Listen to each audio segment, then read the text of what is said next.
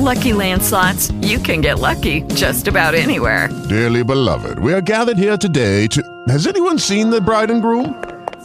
Sorry, we're here. We were getting lucky in the limo and we lost track of time. No, Lucky Land Casino, with cash prizes that add up quicker than a guest registry. In that case, I pronounce you lucky. Play for free at LuckyLandSlots.com. Daily bonuses are waiting. No purchase necessary. Void where prohibited by law. 18+. Terms and conditions apply. See website for details.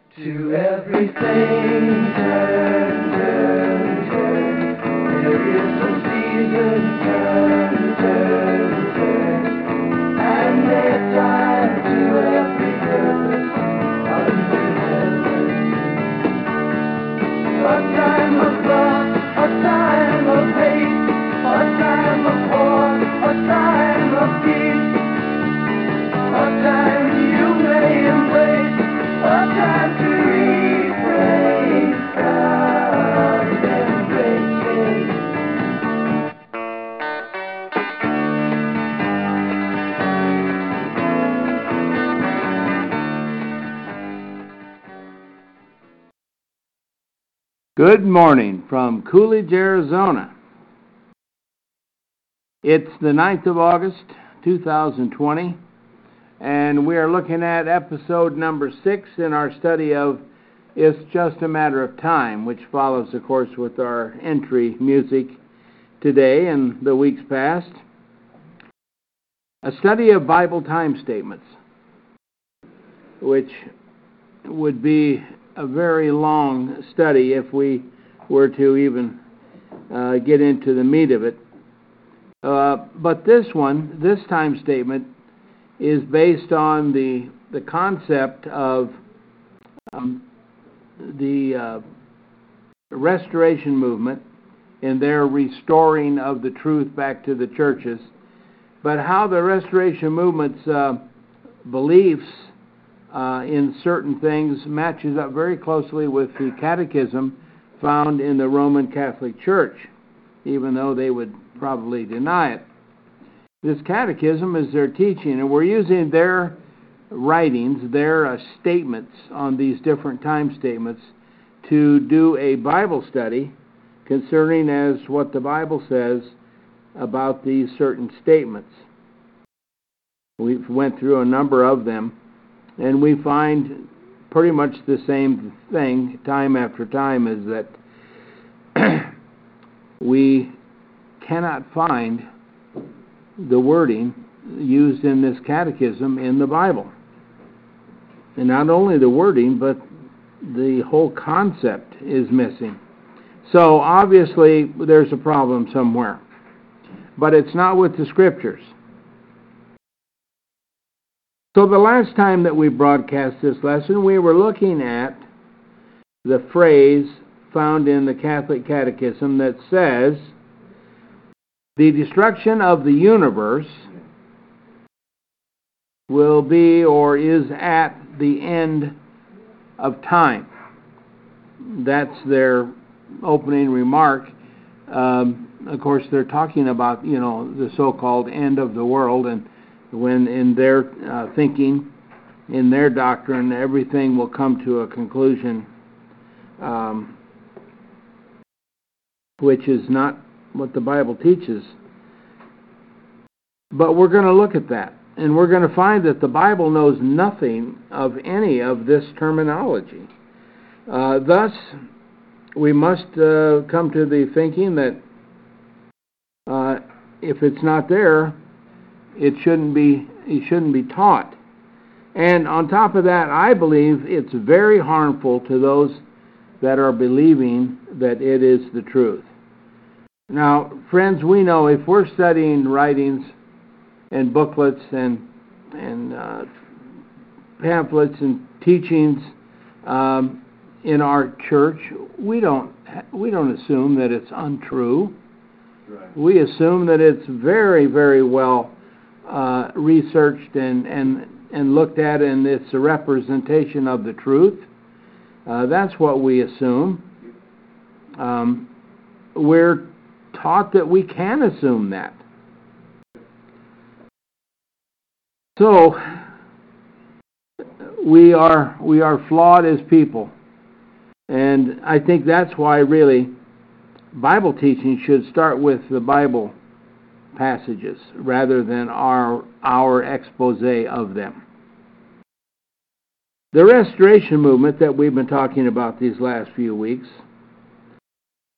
apparently lost its way before correcting this teaching, along with so many others, within their own assemblies.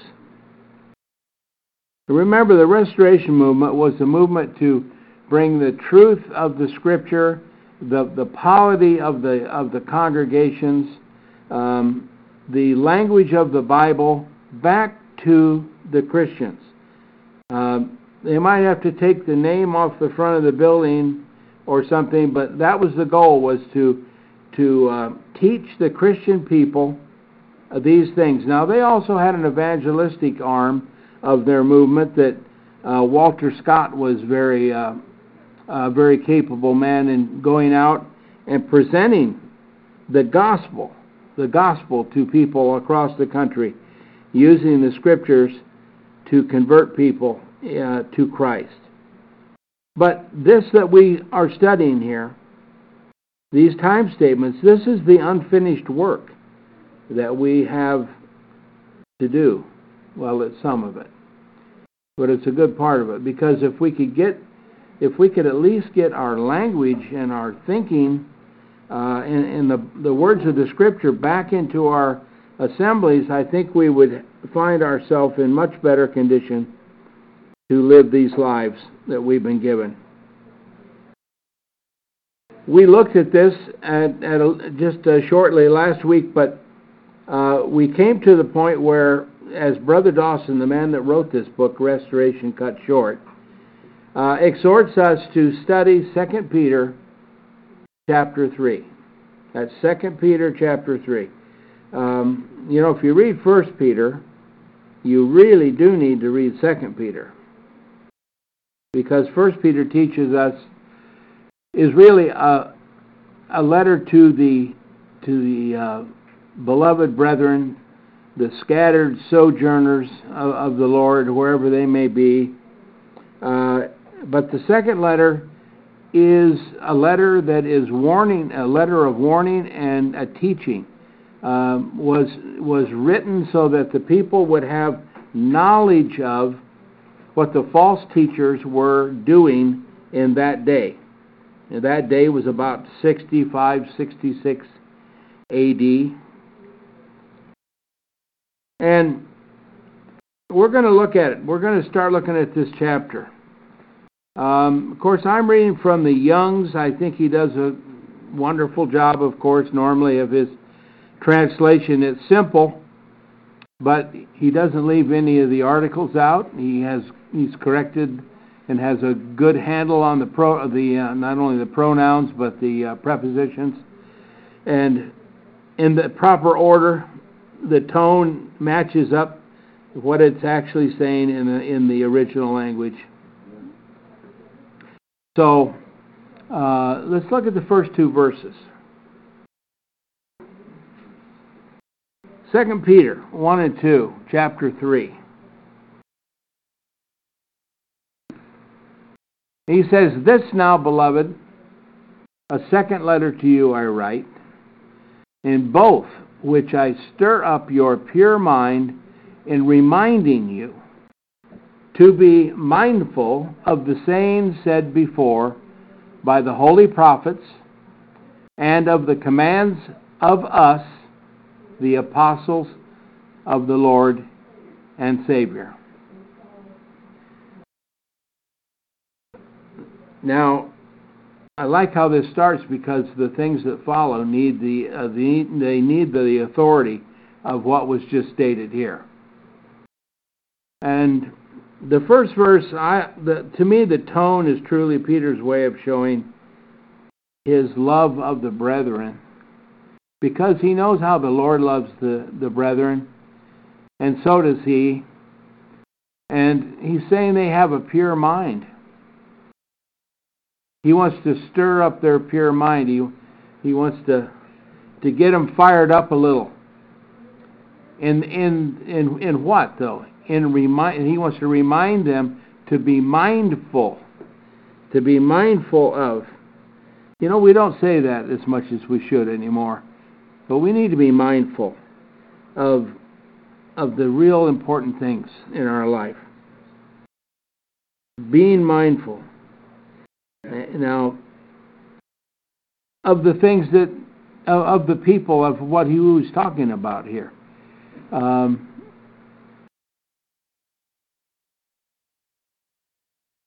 So, this... It seems to me like we have to be mindful when we're going into what has become a standardized Christian church or Church of Christ,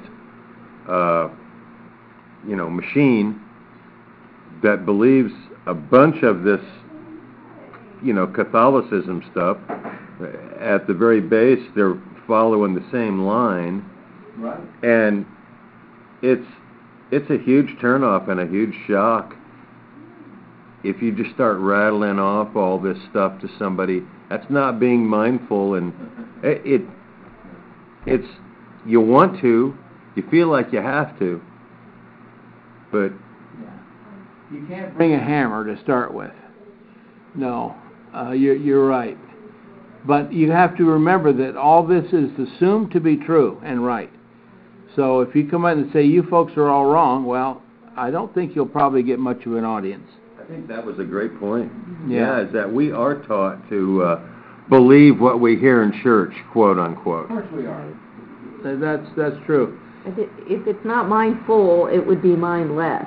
And being mindless is kind of going on autopilot. It's not thinking about what's happening and what you're doing. Yeah. But it's almost a comfortable place to be sometimes, mindless. Repetition of something. Kind of turn it down, Yeah, autopilot. That's why he's saying, stir up your pure minds and be mindful of these things. And what are the sayings? These sayings, in other words, the words, right? The words spoken and said before by who? The holy prophets. Yeah. And then he caps it off with, and the commands of us, the apostles of the Lord Jesus Christ. The sayings. Now, the commands of the apostles of Christ are what? Well, what they are, indeed, is the very will and word of the Lord himself. Not only did he send them to be his ambassadors and his representative, but he told them they would probably lose their life in that work. He also had opened their minds that they understood the Scriptures, which was the Old Testament, so they had a complete understanding of the Old Testament that seems to have fallen on rocky soil in our day and time. But why did they need that? They needed that to explain and to speak well of the Messiah and God's plan for mankind. And then he gave them the ability, their mind. They had the very mind of Christ, as the apostles taught. They spoke for him, and that's why they need, and the people here needed to remember, they need to listen to the prophets of the Old Testament and to listen to the apostles of Christ, the words that they said. And here's the point, and this is a point Brother Dawson also makes in his book, is the complete lack of study of the Old Testament of the Bible in our churches today is outside of some of the highlights that we go through for the children get more by Old Testament than anybody else does, because at least they study about the things that happened in the Old Testament that were dramatic and or have a good moral to them, that sort of thing. You see, it's not a book of myths and legends. It happens to be the Word of God, just as the New Testament. So how can we understand the New Testament without a good understanding of the Old Testament? I don't think we can. So the study of the Old Testament, I think, is now just relegated to the world of the academia, those that looking for antiquity. It's not really used within the assemblies as it should be. And I think this has been devastating to the understanding that people have of the New Testament. You know, you start in the New Testament like when I was in the military a half a century ago. They would give soldier sailors a little booklet of the Gospels and the Book of Psalms. And within that, even though it was good reading,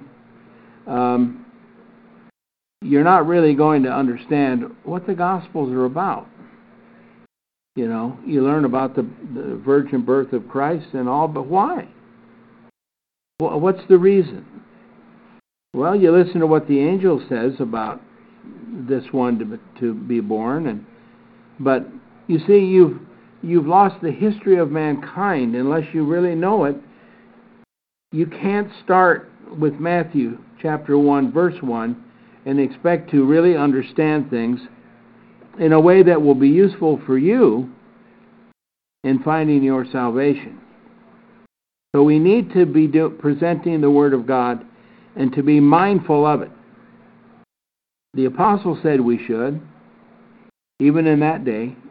Why would anything be different right now? I don't believe it is. When we go on to the next verse, we could speak for a long time on these things, but let's look at verse 3. And he starts off again in a way that we need to grasp this first knowing. In other words, this is the first thing I want to tell you, and it's very important. That there shall come in the latter end of the days scoffers, according to their own desires going on. And then we're going to talk about some of that.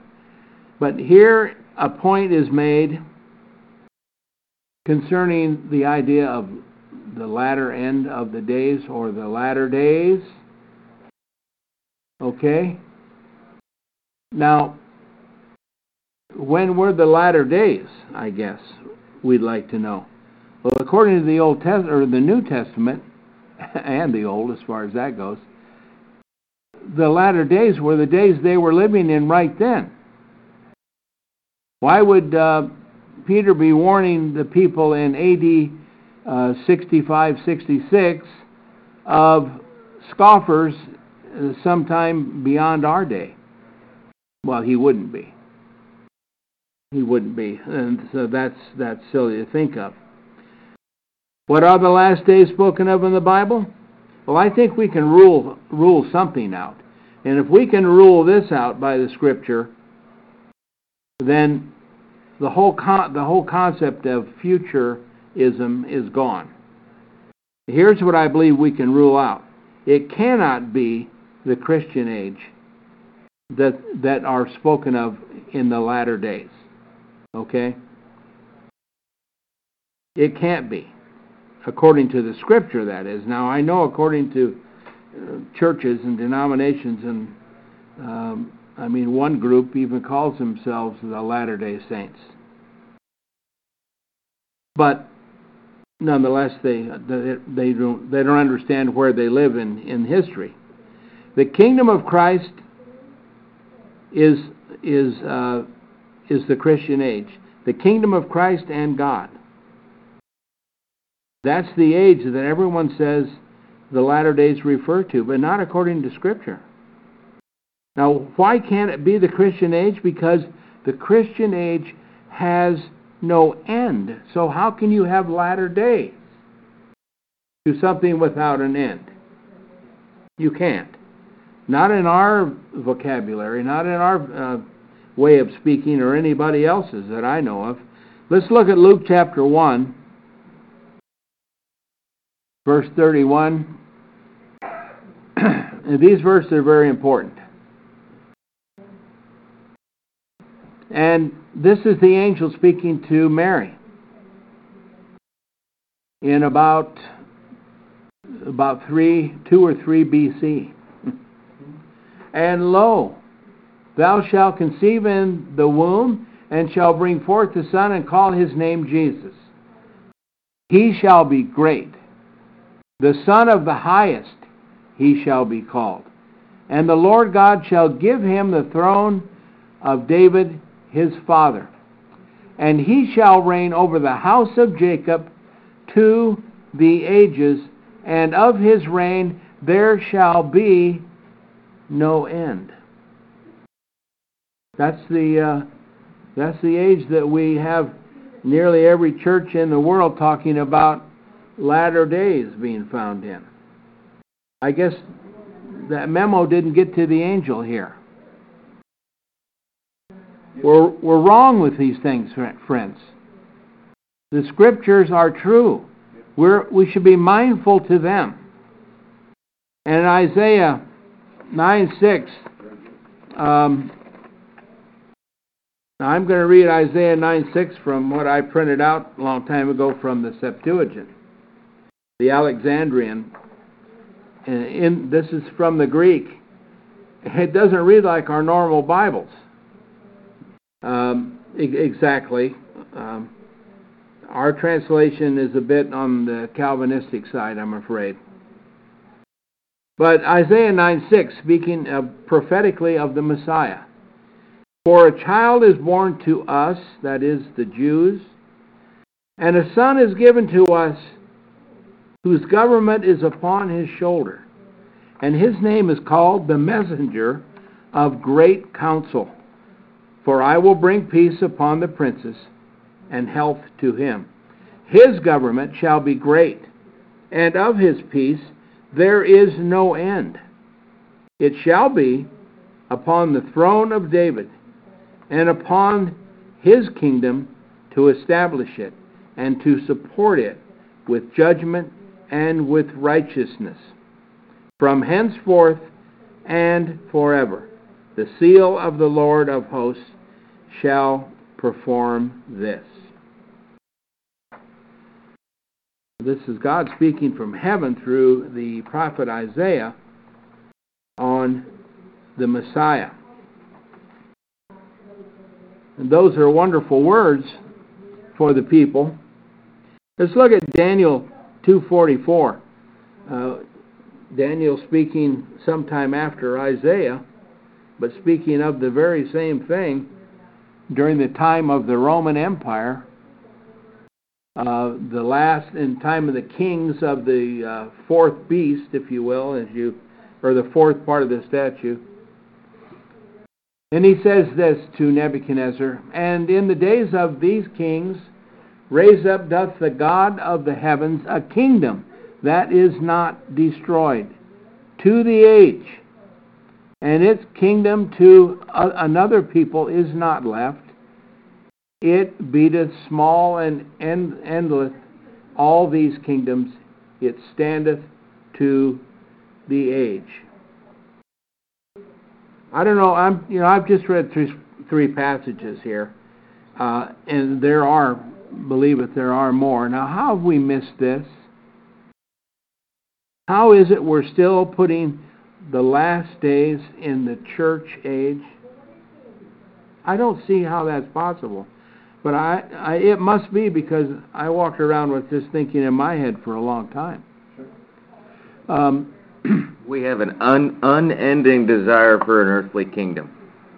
That's. I think that's right. Mm-hmm. Yeah.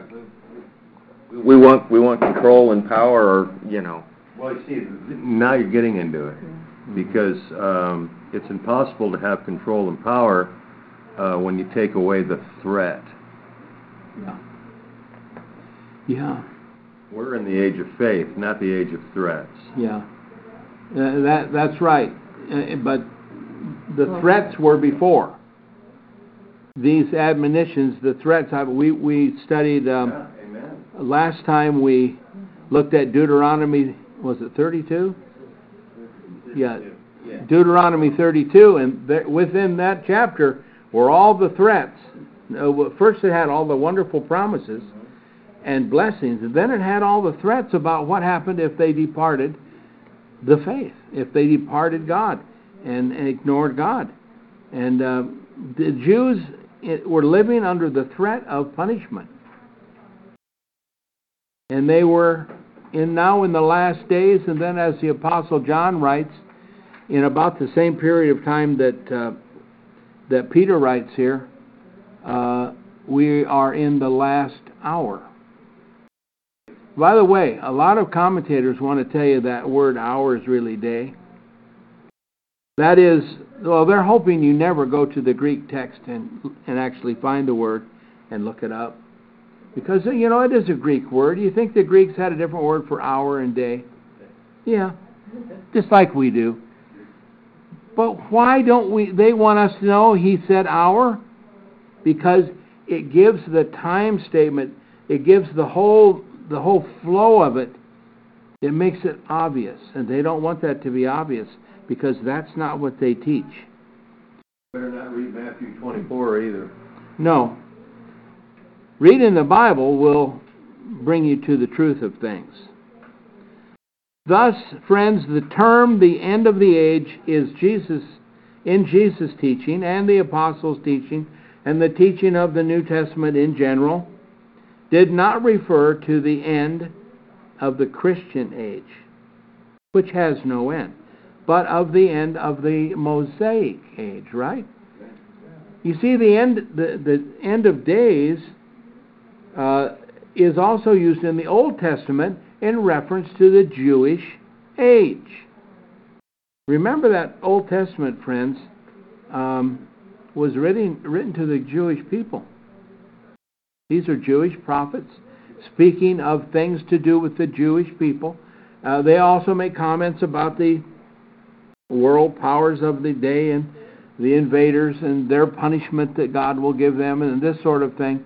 But the tone and the reason is to follow the chosen people, those set apart through Abraham to carry the seed, the Messiah, to bring an end to the first covenant and the promises of God that man would be redeemed of their sin, the sin problem put away by the Messiah, and all that followed, right up to the end of the days, the last hour. And we know, even by world history, that was the war was between AD 66 and 70, when all that was Jewish and part of the Jewish economy, as they call it, not the business economy in general. Temple gone, most of the people gone, all their records gone. And Vespasian, General Vespasian, allowed one of the priests to take a group and go north, up around the Lake Galilee, Sea of Galilee, and simply to record their goings on and to preserve in a small way the thought of what was the first covenant people by these priests. He allowed that. Of course, according to Josephus. We don't find that in the Bible. So that's how devastated it was. Do you suppose the Jews felt it was the last days? If you'd have been in Jerusalem between AD 66 and 70, you would have known it by a lot of different ways. So that's right. Yeah, that's right, and it was considered the most devastating event that had ever befallen mankind. That is, dealing with the God's people. All right. Now, some people may have questions on this, but don't you think it's just logical? Isn't this very pointed that when we say we're looking for the last days and we're referring to the church, that it's a misnomer? We're not counting days. We can count them if we want to for our own use, but don't try to make any comments as to the kingdom itself following days. It doesn't. That's not the point. It's a horrible defacement of Scripture. It is. Well, the next thing spoken of here in verse 4, the imminent return of the Lord. Was it expected? That's the question.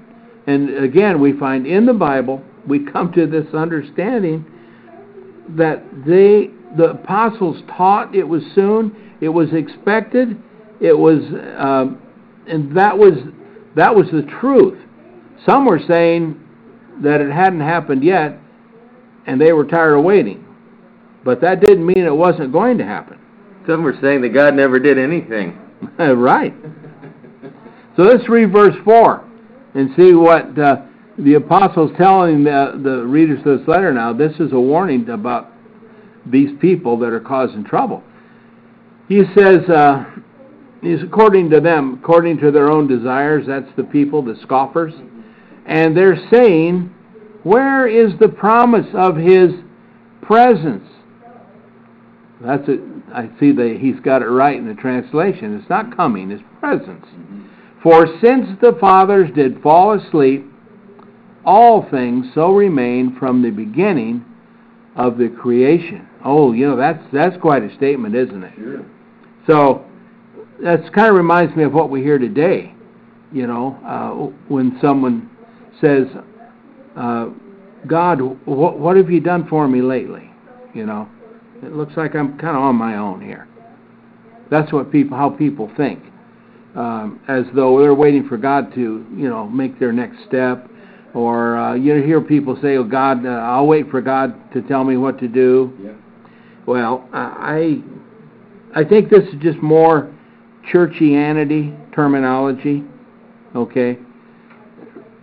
The passing of time and your diligent study of the situation is what brings you to a decision. Hopefully it's guided by the Word of God. So what was happening here from creation till then? They were saying everything's the same. How can they say that? And he gets into that later on. How can they say that? But I want to talk about this because this proves, doesn't it, that the teaching of the apostles and the teaching within the assemblies then was that this was upon them. It was soon to be. Where is the promise of his presence? That means it had been promised. They've been taught that it was soon. I'll read it. We'll read it. It had been promised. It hadn't happened yet. The Lord promised it, and put it in the vocabulary and in the grammatically. There's no way to dispel the fact that he said that people that were living and listening to his words would be there at that very time. So it had to be. Apparently these people have forgotten all that. You know what? They didn't forget anything. They just decided they weren't going to believe it anymore. That's what it is. These men were Jewish scoffers. Let's look at some scriptures here I got. Acts 6, 12 through 15. These are Stephen's words in his speech. They did stir up also the people and the elders and the scribes, and having come upon him, they caught him and brought him to the Sanhedrin. Then set up also false witnesses, saying, This one doth not cease to speak evil sayings against this holy place and the law. For we have heard him saying that this Jesus the Nazarene shall overthrow this place and shall change the customs that Moses delivered to us. And gazing at him, all those sitting in the Sanhedrin saw his face as it were the face of a messenger or angel. So, Jesus did say things like this, didn't he? Yeah, it's not entirely false. No, twisted. It's twisted. It's got a twist to it, like it's an evil thing instead of the proper thing. That's the twist. The apostles were teaching just this, that Jesus was going to destroy the temple. They were going. The age of the Judaism was coming to an end. The customs would change. It would become the regulations of the Jews under the law, and all these things would be fulfilled, had been fulfilled by this time. And this brought them to a rage. And in chapter 7 we find that the chief priest simply asked Stephen if these things were true. And he said they were, after with a lot of words. And it was so devastating to them that they plugged their ears and screamed at the top of their lungs and drug him out to where they stoned people. So this message wasn't really appreciated by everyone. Then let's look at Hebrews 10:37.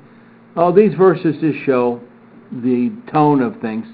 For yet a very, very little, he who is coming will come and will not tarry. By the way, how long is a very, very little amount of time to you?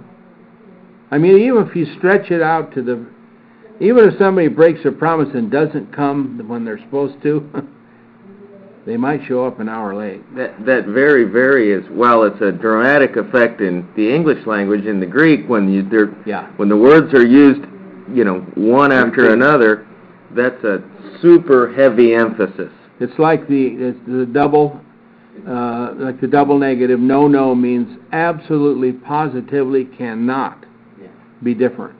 It will not come to pass. This, you see, very, very little.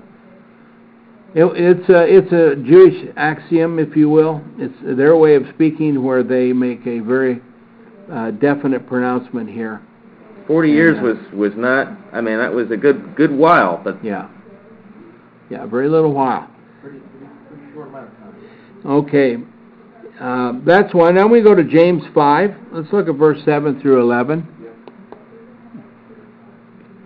James, not an apostle, but was an elder in the church and of course spoke the gospel. But this is what he knew. Listen to what he knew in the church. I believe he was AD 60, I believe, Somewhere around there was the time when he lost his life. But, or maybe a little later, killed in Jerusalem. But he says this, be patient then, brethren, be patient then, brethren, till the presence of the Lord. Lo, the husbandman doth expect the precious fruit of the earth, being patient for it, till he may receive rain, early and latter rain. That's how the Jews phrased it. Be patient ye also. Establish your hearts, because the presence of the Lord hath drawn nigh. Murmur not against one another, brethren, that you may not be condemned. Lo, the judge before the door hath stood. An example take ye of the suffering of evil, my brethren, and of the patience, the prophets who did speak in the name of the Lord. Lo, we call happy those who are enduring. The endurance of Job ye heard of, and the end of the Lord ye have seen. The very compassion is the Lord, and pitying. So what do you suppose James was thinking about as far as, would he agree with these scoffers that said, nothing's changed since creation, nothing's going to change? That's what they're saying. Now they had been waiting for only about 35 years at this point. So I believe simply they stopped believing in what the Lord had said and what the apostles were teaching. Yes, times were tough, Times were tough for everyone. And they were going to get a lot tougher. Because as far as the Jews were, they would be Nero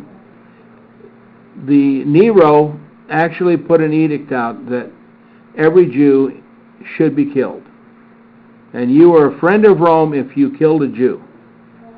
And that's exactly what happened from city to city during the decade of the 60s. I forget how many hundreds of thousands of Jews were killed in every city in the area. Alexandria being the biggest one. They had a very large Jewish population. 50,000 were killed in one day. And that was a pattern in other cities. It was what brought the Jews in Jerusalem to a fever pitch that they attacked the Roman garrison there and actually won the first battle. And when that news got back to Nero, he sent, I said it was Vespasian before about granting the priests to go north, but it was his son Titus, General Titus. But Vespasian was sent to deal with the Jews in Palestine, eradicate them totally. That was the orders, and that's just what happened. And that was sometime, that was about 60. It was while Nero was at the Olympics, if you believe it or not. By the way, that year, did you know that Nero won all the Olympic events himself? Funny how that works. Nonetheless, he was insane. But it went on from there. Peter, he was quite the dancer as well. So, well, of course. He probably invented it, So this is the history that we know of, right? I think they simply stopped believing. Peter is teaching the people to be patient, for the day is near. Let's look at Matthew 24:48. He's teaching them to be patient. And if, Jesus says, that evil servant may say in his heart, my Lord doth delay to come. This is the parable at the end of that chapter. And may begin to beat the fellow servants, and to eat and to drink with drunkenness, the Lord of that servant will arrive in the day when he doth not expect, and in an hour of which he doth not know, and will cut him off. And his portion with the hypocrites will be appointed. There shall be the weeping and the gnashing of the teeth. So to be a Jew and to be impatient for God's Messiah to return and complete the age was not a position that was usable for that day. And according to the clock on the wall, we're kind of out of time here.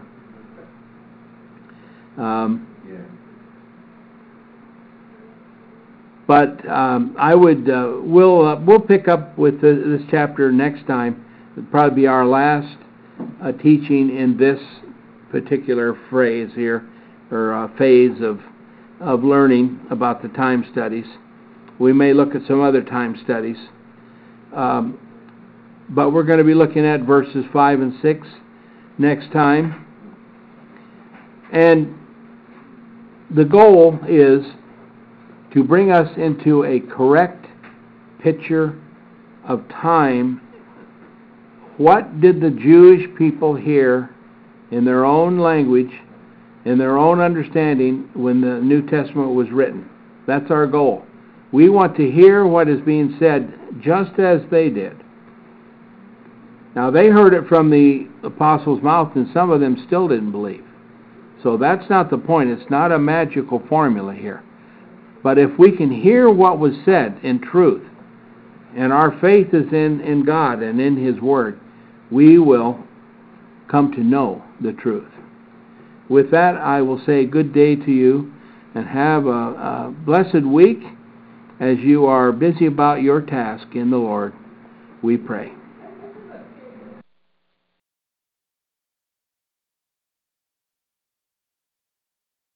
Lucky Land Casino, asking people, what's the weirdest place you've gotten lucky? Lucky? In line at the deli, I guess? Aha, in my dentist's office.